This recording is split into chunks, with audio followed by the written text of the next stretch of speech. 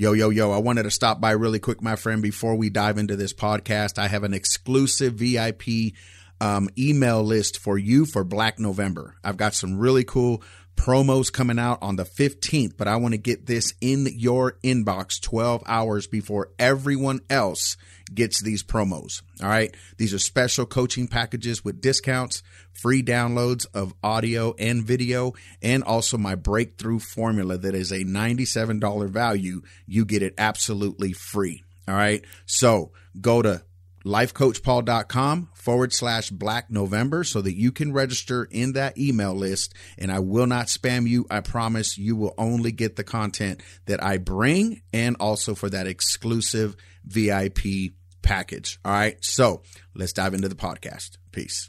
All righty. And welcome back to another power tip here with Coach Paul Ibarra. And this is power tip number 74.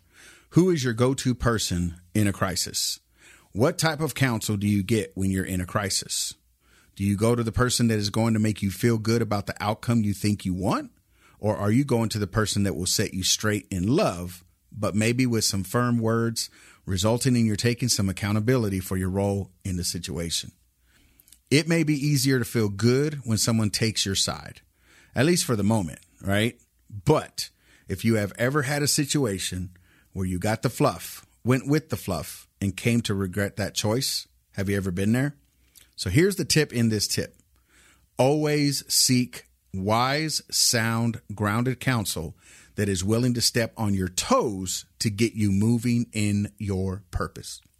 Find a friend, mentor, coach, preacher, counselor, or someone that is willing to stand in love. This goes hand in hand with the power tip from yesterday, life tip number 74, which was discipleship is about connecting, not just another number. Remember, those go-to people in your crisis are the people that have been walking it out with you, that have been straightening out your life, that have been helping you with different input so that you can totally be set free. Because in these places of crisis, it's not always about, oh, let me just comfort you and let me make you feel good. Your moment of crisis sometimes is something that you have done to others. It may be something that is coming against you because of your actions that you've taken against somebody else. So these people that you go to, your mentor, your coach, your pastor, whatever that may look like, who is that go-to person in your life?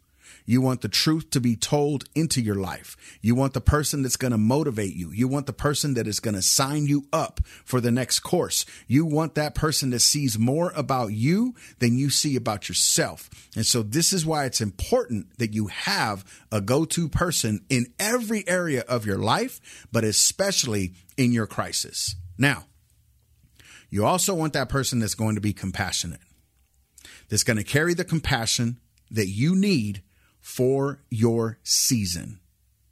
You definitely need that person in your life.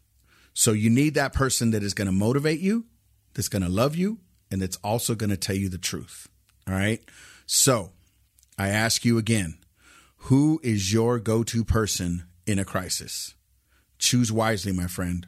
Write and evaluate your thoughts. Scripture reference, Proverbs 12, verse 15. Peace.